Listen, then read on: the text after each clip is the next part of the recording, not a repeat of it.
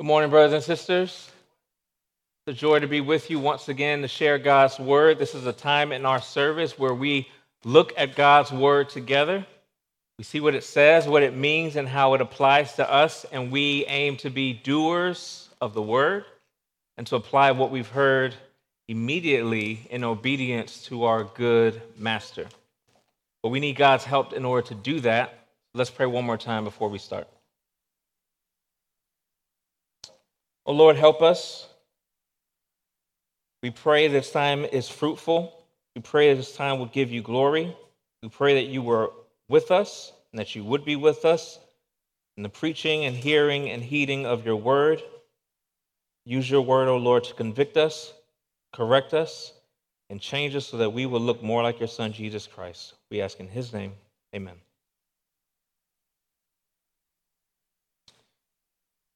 So as a child growing up, there was one question that I always dreaded. And that question was, what do you want to be when you grow up? I could not stand that question. In fact, one time I was asked that question by a substitute teacher in 7th grade. Apparently, she didn't really know what she was doing. So she just decided to do what some subs do. They just start talking to the kids, asking them questions, getting in their business. So she asked everybody, what do you want to be when you grow up? Hands go up. I want to be a doctor. I want to be a lawyer. I want to be a basketball player or whatever else. And then she got to me, and my response was, I don't know. And she got mad at me. This healthy adult got upset with me. It's like she was offended by the fact that I really didn't have a good answer for that question. I didn't know at the time. Right? But this question, especially our kids and teens, you probably get that all the time. You're like, what am I supposed to be? What am I supposed to do? I'm supposed to have everything figured out when I'm in 7th grade, for example. Right? But have no fear, because some of the big people around you have a hard time answering that question too sometimes. What do we want to be when we grow up? But really, that question is not about falling into some sort of job or career. It's about your aim and your purpose. Because if you are going to be a doctor or a lawyer, you're not just going to fall into that. You have to pursue that, right? So to ask it differently, what will you pursue with your life? We can ask ourselves this personally, or we can even ask ourselves this as a church. Cheverly Baptist Church. What do we want to be when we grow up? What do we want to pursue with our lives? What should we be pursuing? In Paul's second letter to Timothy, he's declaring to Timothy what he should be pursuing. And that's what we should be pursuing as God's people as well. More than any goal or any aim or any pursuit that we have in this life, we should be pursuing after righteousness. Please meet me, if you haven't, in the letter of 2 Timothy. We're going to be in chapter 2 today, finishing up that chapter. If you're using the Bibles around us, that's on page 996. This is Paul's final letter written to his son in the faith, Timothy. He wants Timothy to rightly guard and give the gospel to others, to teach people to do the same, and to be an approved worker, as we learned last week. And this week, we're picking up from where our brother Jonathan Lehman helpfully led us through in verses 14 through 19, where Paul is instructing Timothy about what it means to be an approved worker for God, to rightly handle God's word, to avoid irreverent babble, to trust in God's sovereignty, to rightly handle and heed his word. And Paul wants Timothy to be confident as he was doing this, even in the face of those who are not doing that anymore, in the face of those who swayed away from the faith, because God's firm foundation stands. As it says in verse 19 of chapter 2, the Lord knows who are his, and his people should depart from iniquity. But here in verses, starting in verse 20, all the way through chapter 3, verse 9, Paul continues to instruct Timothy in what this means to be an approved worker, how to be useful for the master. And it involves both what Timothy should pursue and also what Timothy should avoid. Brothers and sisters, that's true of us as well. We should pursue righteousness, and we should avoid unrighteous leaders. Follow along with me as I read the text, 2 Timothy chapter 2, starting in verse 20. This is God's word. Now in a great house, there are not only vessels of gold and silver, but of wood and clay, some for honorable use and some for dishonorable.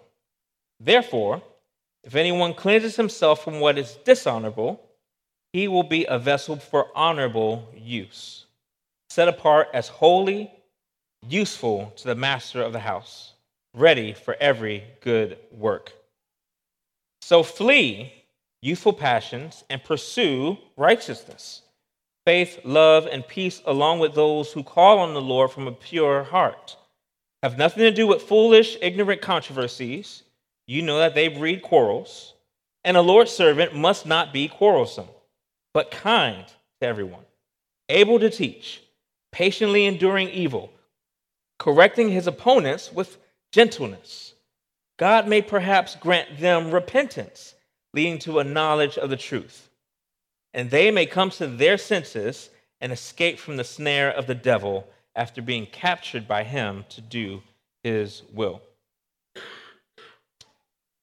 So if you're taking notes, the main idea for our time together in God's word is the following.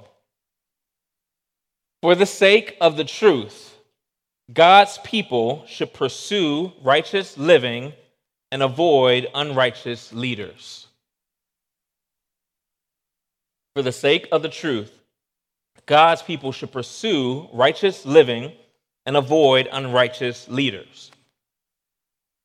Now, there's two parts to that. For today's sermon, we're going to focus on the first part, pursuing righteous living. That's verses 20 through 26. Next week, Lord willing, we'll focus on chapter 3, verses 1 through 9, and the latter part, avoiding unrighteous leaders.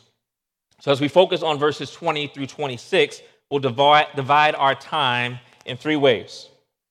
We'll focus on Paul's charge to Timothy, first of all, as we just walk through the passage. Secondly, we'll focus on the righteous life of Christ and see how he exemplifies this charge. And lastly, we'll focus on our pursuit of righteousness and see how this rightly applies to us. So first of all, let's focus on the passage itself, Paul's charge to Timothy here. This passage is full of various contrasts throughout. And if you scan over the passage right now with me, you'll see those contrasts. You see gold and silver vessels, and then you see vessels of wood and clay. You see the main exhortation of the passage coming from verse 22, flee youthful passions and pursue righteousness. You see that the Lord's servant must not be quarrelsome, but must be kind. We'll see even in the last couple of verses that God may grant them repentance, that they may flee from the snare of the devil. But this passage starts in verse 20 with this metaphor of this great house and with honorable and dishonorable vessels. This house is a great house or a large house, possibly in your translation. So picture a large house, a mansion, spacious, lots of rooms. If you look at houses like that, you might think someone there is pretty important or pretty wealthy. Right? And now this use of the word house might have quickly reminded even Timothy of the temple, God's house. Or we just heard about in our scripture reading from 1 Chronicles 22. The temple that Solomon was to build for the Lord. And in that passage, David, the king, provided for it because the house of the Lord was to be exceedingly magnificent, of fame and glory throughout all the land, because God is that magnificent, and that's what he deserves. But this house reference here would have also reminded Timothy of the church. Let's think of 1 Timothy chapter 3, for example, starting in verse 14. After Paul gives Timothy these qualifications for elders, who's supposed to be the shepherds of God's house, he says this: I hope to come to you soon, but I am writing these things so that if I delay, you may know how one ought to behave in the household of God, which is the church of the living God, a pillar and buttress of the truth. So this church, this household of faith, is built on the firm foundation of God's word, as we heard in verse 19 last week. And Jesus is building his church. He will build his church, and he's using vessels in order to do so. Now let's talk about vessels.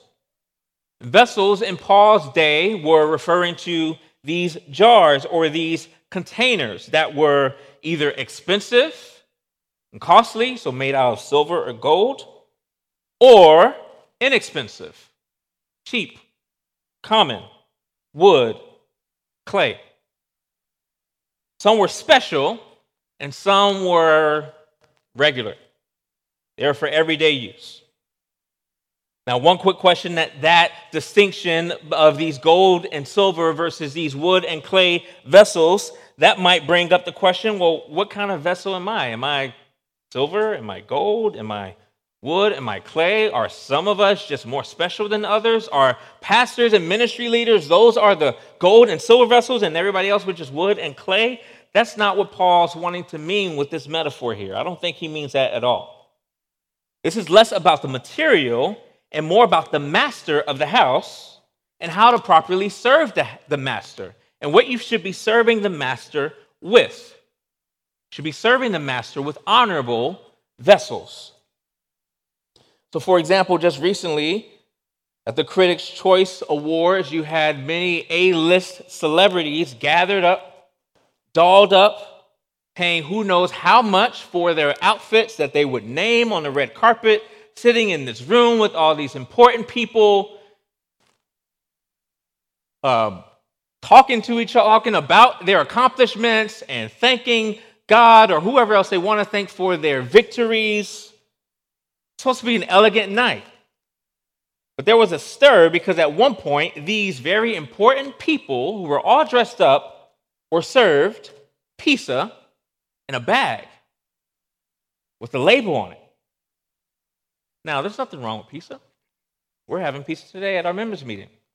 Some of you kids came ready for that. My son Alan was like, let's sit on the edge so we can get there first. Pizza's good, right? But it wasn't fitting for the occasion. They were dressed up. They were fancy. They were supposed to be important. And yet they were served pizza in a bag. They felt disrespected. They felt that was dishonorable, right? That's kind of the picture that Paul's aiming at in the use of this metaphor. He's saying that God, our master, should be served honorably, not dishonorably. That's why he's using this distinction of these two different kinds of vessels, gold and silver versus wood and clay. That's the distinction between honorable vessels and dishonorable vessels. And all throughout 1 and 2 Timothy, Paul is making this distinction between these two kinds of vessels, between these two kinds of teachers, of ministry leaders. So you have the Pauls and the Timothys of the world who are aiming to be honorable, and then you have Phygelus and Hermogenes who swayed from the truth and were spreading dishonor, spreading false gospels. And these teachers who swerved away from the truth, they were not used by the master for honor anymore. It was not fitting for the master to be served that way. He should be served in truth. But the challenge is that they didn't start that way, did they? These were people that Paul and Timothy would have known and loved. They were once seemingly vessels for honor. And yet, they now became dishonorable. Little by little, swaying, turning away from the word of God. Paul's giving Timothy this word picture here and this reminder because that's a reminder to him, just like we should all be reminded that we can all be distracted away from the truth. And that's not just for pastors. That's also for the pew. That's all of us. That's why it's all of our responsibility to rightly divide the word of truth so that we are not led astray, so that we are not distracted, so that we don't go from honorable vessels to dishonorable vessels. Here in verse 21, Paul uses the same theme, honorable and dishonorable, but he changes that picture and starts talking about being clean and unclean. Look at verse 21 there. Therefore, if anyone cleanses himself from what is dishonorable, he will be a vessel for honorable use, set apart as holy, useful to the master of the house, ready for every good work. Okay, so you have honorable, you have dishonorable, and now you have this picture of cleansing yourself from what's dishonorable so that you can be honorably used. That's a picture of cleansing.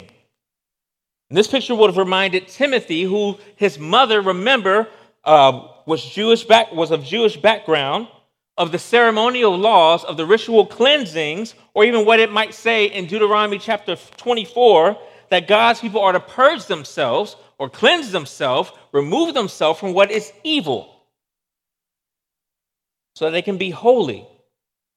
Because since God is holy, God's people, vessels, his workers, are to be holy like him.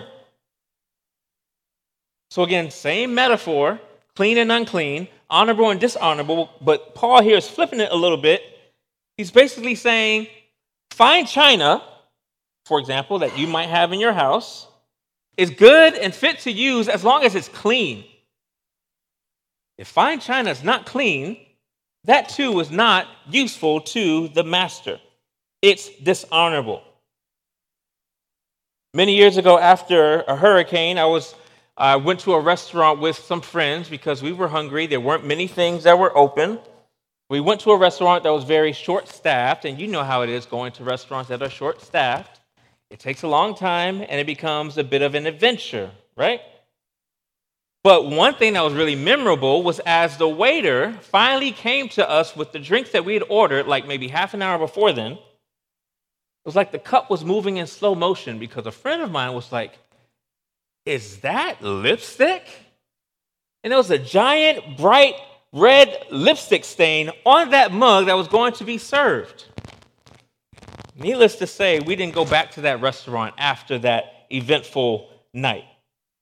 But think about this. Paul is saying here that even these dishes that are supposed to be set apart for honorable use, they can get dirty.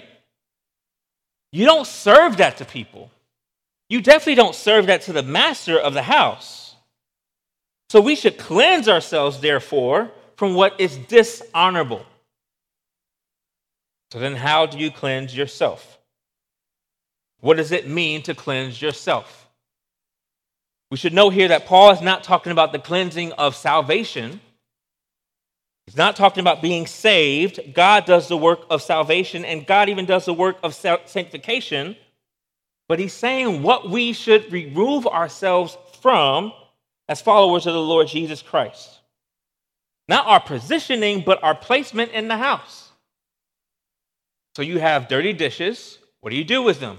You put them in the sink or you put them in the dishwasher, right? They're not ready to be used by anyone, even if it's fine china. Right? The Lord is saying we need to cleanse ourselves from what is dishonorable so that we are useful to the master of the house. We are to be holy just as he is holy. And our holiness, brothers and sisters, is used by God for us to be useful to him for the lives of others. Paul tells Timothy that this pursuit of holiness, this pursuit of being useful to the master, involves fleeing and chasing. Fleeing from youthful passions and chasing after or pursuing righteousness. It's both and. Look at verse 22 again. He says, flee youthful passions, pursue righteousness. Faith, love, purity, peace, along with all those who call on the Lord from a pure heart. have nothing to do with foolish, ignorant controversies. You know that they breed quarrels, and the Lord's servant must not be quarrelsome, but kind to everyone. Useful passions, these desires, quarrels, these debates that Paul's referring to here, if they're nothing else, they are distractions. And distracted servants are no longer useful to the master of the house. That's what Paul is trying to say. So we're to flee from that. We're to flee from those youthful passions that are distracting so that we can run towards righteousness, holiness, and usefulness to the master of the house. Now, to flee youthful passions, that word passions might be translated in your Bible as lust, and that might make you think of sexual temptation. And the Bible does say we should flee from sexual temptation. Yes and amen. But what Paul has in mind here are some of those things that I just read in verses 23 and 24. Things that young ministers like Paul might have been prone to, like a quarrelsome spirit, like wanting to argue, like wanting to debate. Prideful quarreling was a distraction from the service of the master. And kids in the room, you might understand what this quarreling looks like, right? Well, just think about it. You're sitting in the back of that van, sitting bunched up with your brothers and sisters, and someone leans over and they just start poking you for no reason. So you deal with it a little bit. They keep on poking. Eventually you shout, "Mom, he's poking me." And then your mom or your dad corrects them, "Leave your brother or sister alone." Then they say, "All right." But then they lean over and they don't touch you, but they basically do. Like they're as close to you as they possibly can without touching you. What are they trying to do? They're trying to agitate you. They're trying to irritate you. They're trying to get under your skin. There's lots of siblings like that in this room, perhaps, right? They're quarrelsome. They're picking a fight. They're wanting to get a reaction from you. That's what Paul is saying that these people are trying to do. Don't fall for it. Don't get distracted by it. Don't let them get under your skin. People do that today, don't they? They do that on social media. They try to poke at you and get under your skin. Some of them might even be in the pastoral ministry. Paul's saying that's childish. That's foolish. Don't allow that to distract you. So we take all that together. Dishonorable vessels are distracted, and that distraction leads to their deception. They're distracted by quarrels, and they're deceived by ignorant and foolish controversies. Paul calls this irreverent babble in verse 16 of chapter 2. Nonsense. So it really doesn't matter what the topic is. It's nonsense because it contradicts God's word. Paul's saying that God's people should turn away from that stuff. Don't get distracted from that. Flee from these useful passions. Pursue after righteousness. Paul told Timothy this in the first chapter, chapter 6, or the first Timothy, first letter, chapter 6, verse 11. He said, "You, O man of God, flee these things. Pursue righteousness, faith, love, steadfastness, and gentleness." This is what you should pursue. That's what he says in verse 22, basically the same thing. And those words, love, faith, peace, that should remind us of the fruit of the Spirit. That we receive the Holy Spirit when we place our faith in the Lord Jesus Christ. And we should be walking in line with the Spirit, not with the flesh. We should be walking along step what the Lord Jesus Christ is meaning to do in and through our lives. We should be going that way with the Spirit. Paul is saying all this basically to say to Timothy, I know you see what's going on. Don't go that way. Flee from that. Pursue righteousness. Go this way, along with the Spirit. Now, I'm a better driver, I think, than I used to be back in the day, but I used to be pretty terrible, like really bad with directions. Like horrendously bad. One time when we lived in London, I got us so lost that we somehow ended up on the other side of the Thames River. And if you know anything about the Thames River, you know that that's like a 3 or 4 hour delay. right? Now, why does that happen? Because I'm driving, to be honest, and I'm going a certain way. I think I'm going the right way. In my pride, I don't want to hear that dreaded question from my wife. Do you know where you're going? Are you going the right way? In this case, I didn't know what way I was going. Paul's saying here, youthful lusts and passions, doesn't matter that everybody else is going that way, that's the wrong way. You are to turn and you're to go this way. Pursue righteousness, that is the right way. But notice that Paul is to do this, or Timothy is to do this, with his brothers and sisters in Christ who are having the same pursuit. It's a group project. It's to be pursued, Paul says, along with those who call on the Lord from a pure heart. If Timothy is going to pursue righteous living, he was going to do that successfully with brothers and sisters in Christ. And the same is true of us. But why make this pursuit? Because in verses 25 and 26, Paul says that God may perhaps grant them repentance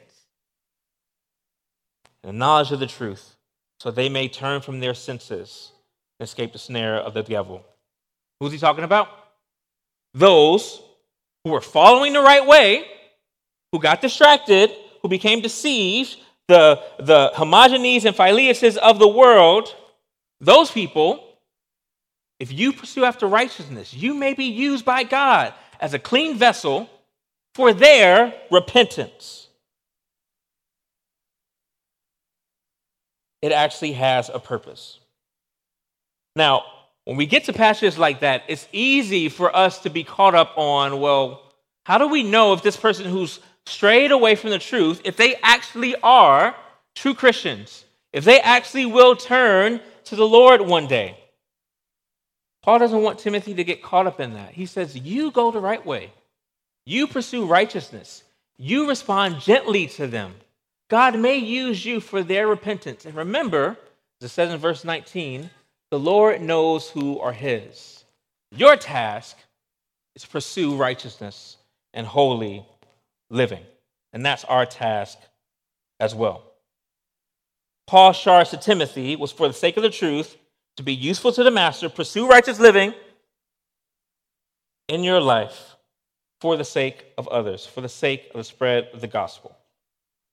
But as we know, there's only one that actually did that completely and entirely with their entire lives. So that leads us to point 2, focusing on the righteousness of Christ. We'll camp here for a sec to focus on the fact that Paul was telling Timothy to do something that his Lord had already done.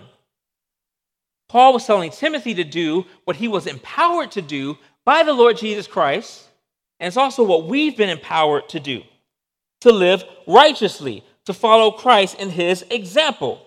Because Jesus, the second person of the Trinity, the one whom the angels saying, holy, holy, holy, came humbly to serve in this world. As a humble vessel, he was completely holy, completely set apart, completely obedient, always useful to the master, always ready for every single good work.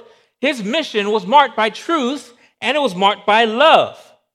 Jesus, being the way, the truth, and the life, came here in humility to serve us, to live in obscurity. And he did exactly what the Father wanted him to do. He said exactly what the Father wanted him to say. He always pursued righteousness. That was evident in his words. That was evident in his ways. He patiently endured evil from people that he created. He endured insults from people that he spoke into being. He patiently taught people about his coming, about the coming kingdom, and also warned them of the coming judgment, and that he was the only way to escape that judgment. And as he did, he lived in perfect, complete righteousness to the Father. And remember that Jesus, as he lived in his ministry here on earth, he was not quarrelsome. Jesus was kind. He ate with tax collectors and sinners that self-righteous Pharisees wanted nothing to do with. He came, he said, for the weak, for the weary, for the sick, for the poor, for the lame. He came for those who knew that they needed a Savior and knew that they could not save themselves. But Jesus came gently. In fact, he describes himself as gentle. He says, "Take my yoke upon you and learn from me, for I am gentle and lowly in heart." And though Jesus had many foes around him, he was not distracted by them. He was focused on his mission. He came to seek and save the lost, and that's exactly what he did. And he did it perfectly. He didn't get distracted by the Pharisees. He didn't get tripped up on their questioning. He corrected them with truth and even with gentleness. Let's think of Nicodemus, for example. In that long conversation he had with him in John chapter 3, Jesus was patient even with those who were supposed to be his enemies. He corrected them with gentleness. But Jesus was no pushover. Jesus did not let sin go unpunished. Jesus was not afraid to oppose the religious leaders who were teaching God's word incorrectly. He confronted them. He called them out in their sin. He rebuked the self-righteous Pharisees. He rebuked Peter. And even when he was arrested, he gave himself up. He didn't run and hide. And when he was confronted by Pontius Pilate, he said, "You have no authority over me. The authority you have was given to you by my Father." Why did he do all that? Verse 25 and 26 again.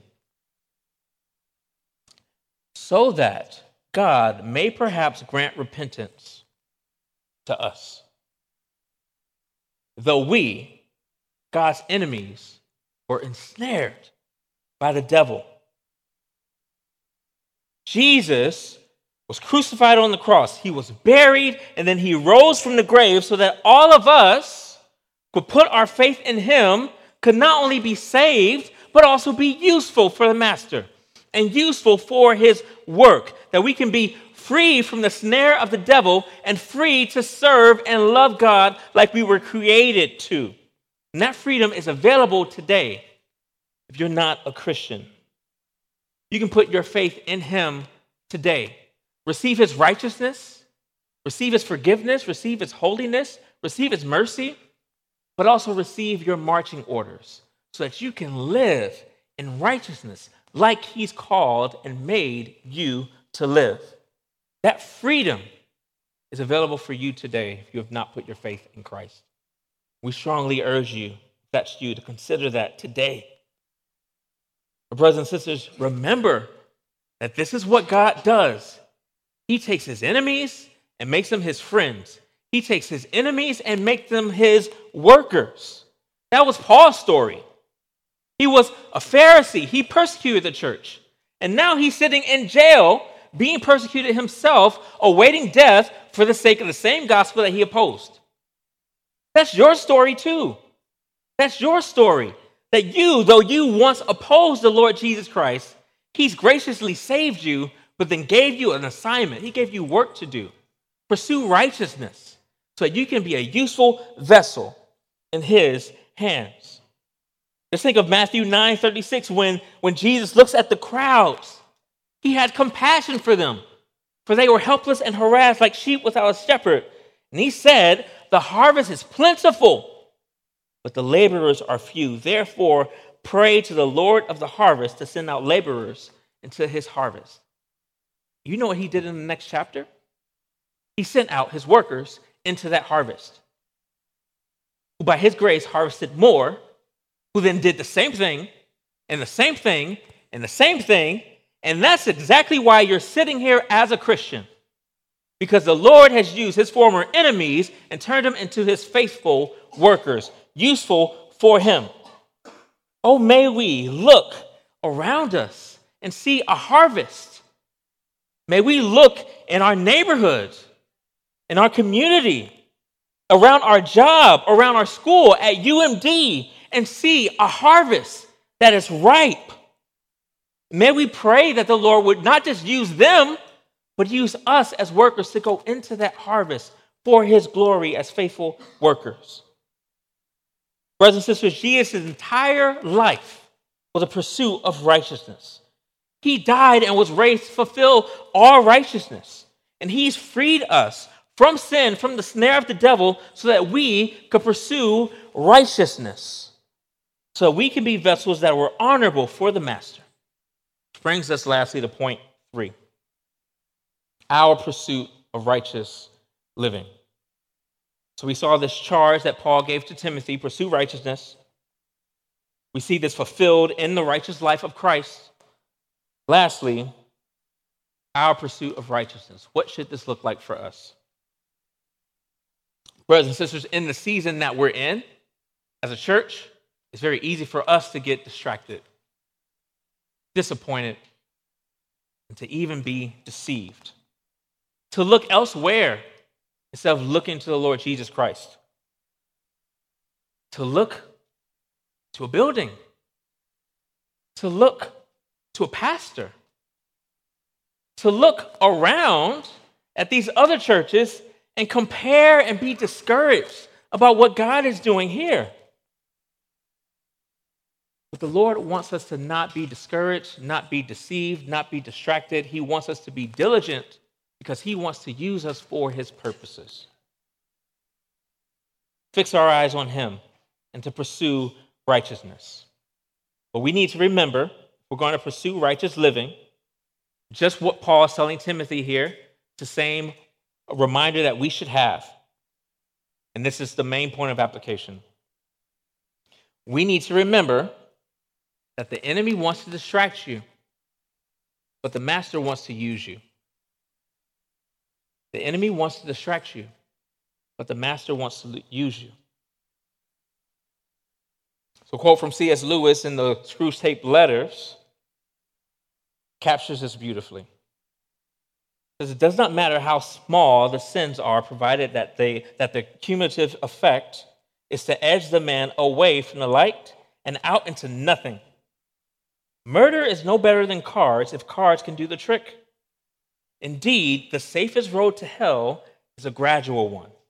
The gentle slope, soft underfoot, without sudden turnings, without milestones, without signposts. And distractions, beloved, can cause us little by little by little to drift from honor to dishonor, away from the master. And we can all be distracted, can't we? This thing about your weekly screen time reports that pops up on your phones, normally on Sundays, right? It's like, your screen time has been up by 22%. It's like, really? And if you're like me, you try to justify that. You're like, well, I did go a long way to get here, so I use my GPS a lot. Or I listened to a lot of music this week or last week. What does this phone know? I wasn't distracted. But then quickly, right after that, is that question of, is that true? Were you not distracted? Were you not deceived? Did you not give your time over to useful passions, foolish arguments, or controversies? But on our phone, we can set up these boundaries, right? We can set up these time limits. We can say, I'm only going to be on this social media site for an hour a day, right? We can say, I'm going to filter my phone so that I don't have any access to go to any of these websites. I don't have access to go to anything that's distracting, right? We have the ability to do that.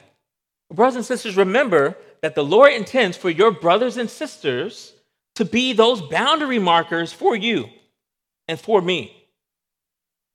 To inquire of our lives, to ask us tough questions, to say, how has your holiness been? How have you been spending your time? Are you pursuing righteousness right now? How's your marriage going? How's your time with the Lord? How's your relationship with your children? Members of CBC, that's why we have church membership.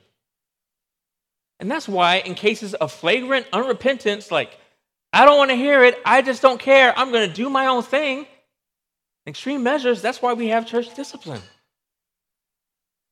It is our responsibility to look after one another so that we are living honorable lives, so that we can be useful to the master.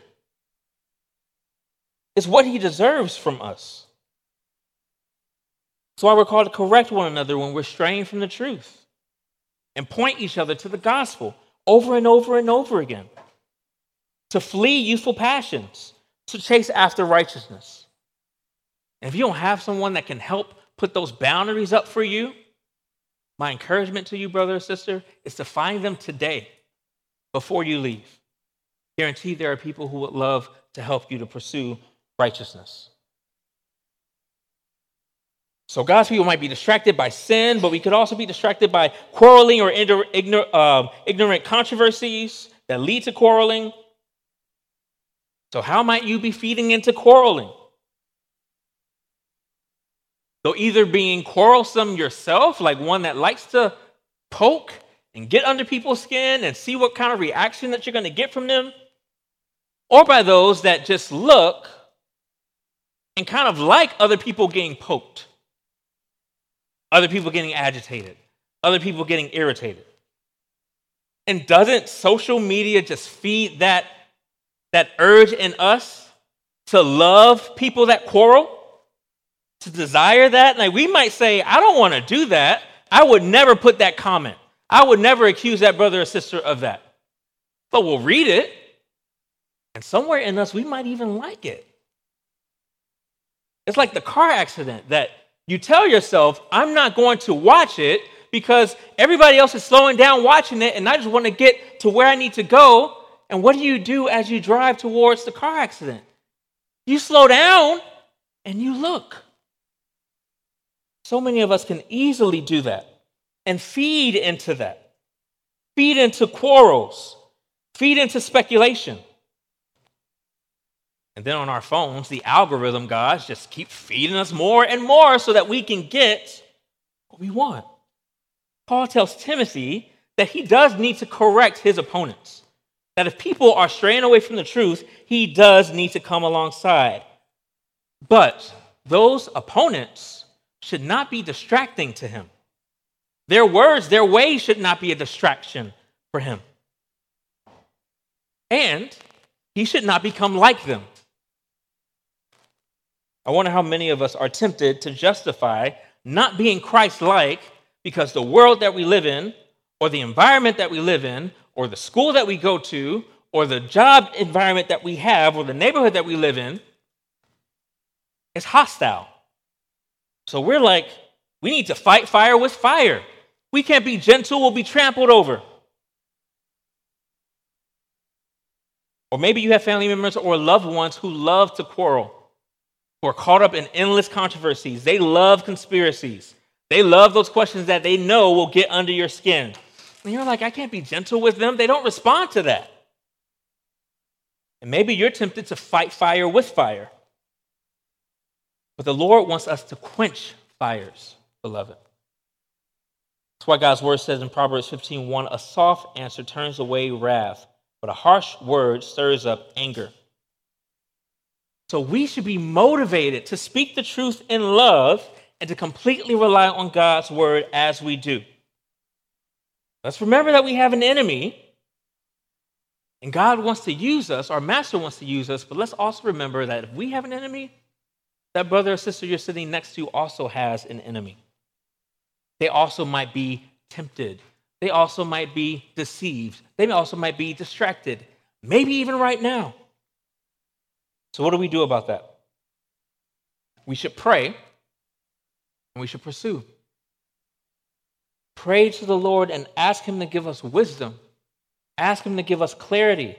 Ask us to give us eyes to see them as he sees.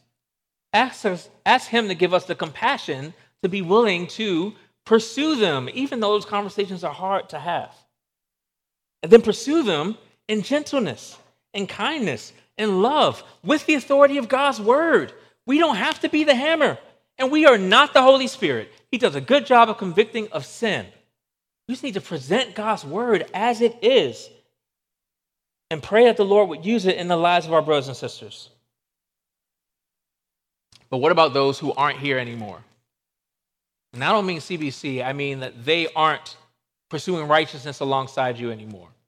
Because they are so distant, because they are so distracted, because they are so deceived, they're so caught up in these endless and foolish controversies that they are no longer following Christ the way that they once did. Can you picture them? I have one person in mind right now. Been thinking about them all week. They were once honorable vessels for the Lord, but right now you don't even know if they're really Christians. Maybe they're just terribly distracted. Maybe they're deceived. Maybe they're in the process of deconstructing. Or maybe they've just outright denounced the faith altogether. Remember that though they may be ensnared right now, God can grant repentance. That should humble us, because we should be reminded of the fact that without God's mercy and grace, we would still be ensnared to our sin. And that should also give us hope to approach them gently, to listen carefully, to respond with truth and in love, and to focus on God's word as we do respond, to pray for them, and even to pursue them as we have opportunity. Beloved, if that's you and there's loved ones that fit into that category, my encouragement is to not pursue them alone. Pray, ask for the Lord's help, but ask for your brothers and sisters in Christ to help you as well. So much more that could be said. But brothers and sisters, may we fix our eyes on the Lord Jesus Christ, so we can be useful vessels in the Master's good and gracious hands. He's honorable. He's worthy of it. So may we pursue righteousness for the sake of his truth. Let me pray for us. Lord, we need your help to pursue righteousness. But we thank you, Lord, that you have not left us on our own to know what that looks like. You've given us your Son. You've given us your word. You've given us your Holy Spirit. Help us to pursue righteousness so that we are useful in your hands, we pray. In Jesus' name, amen.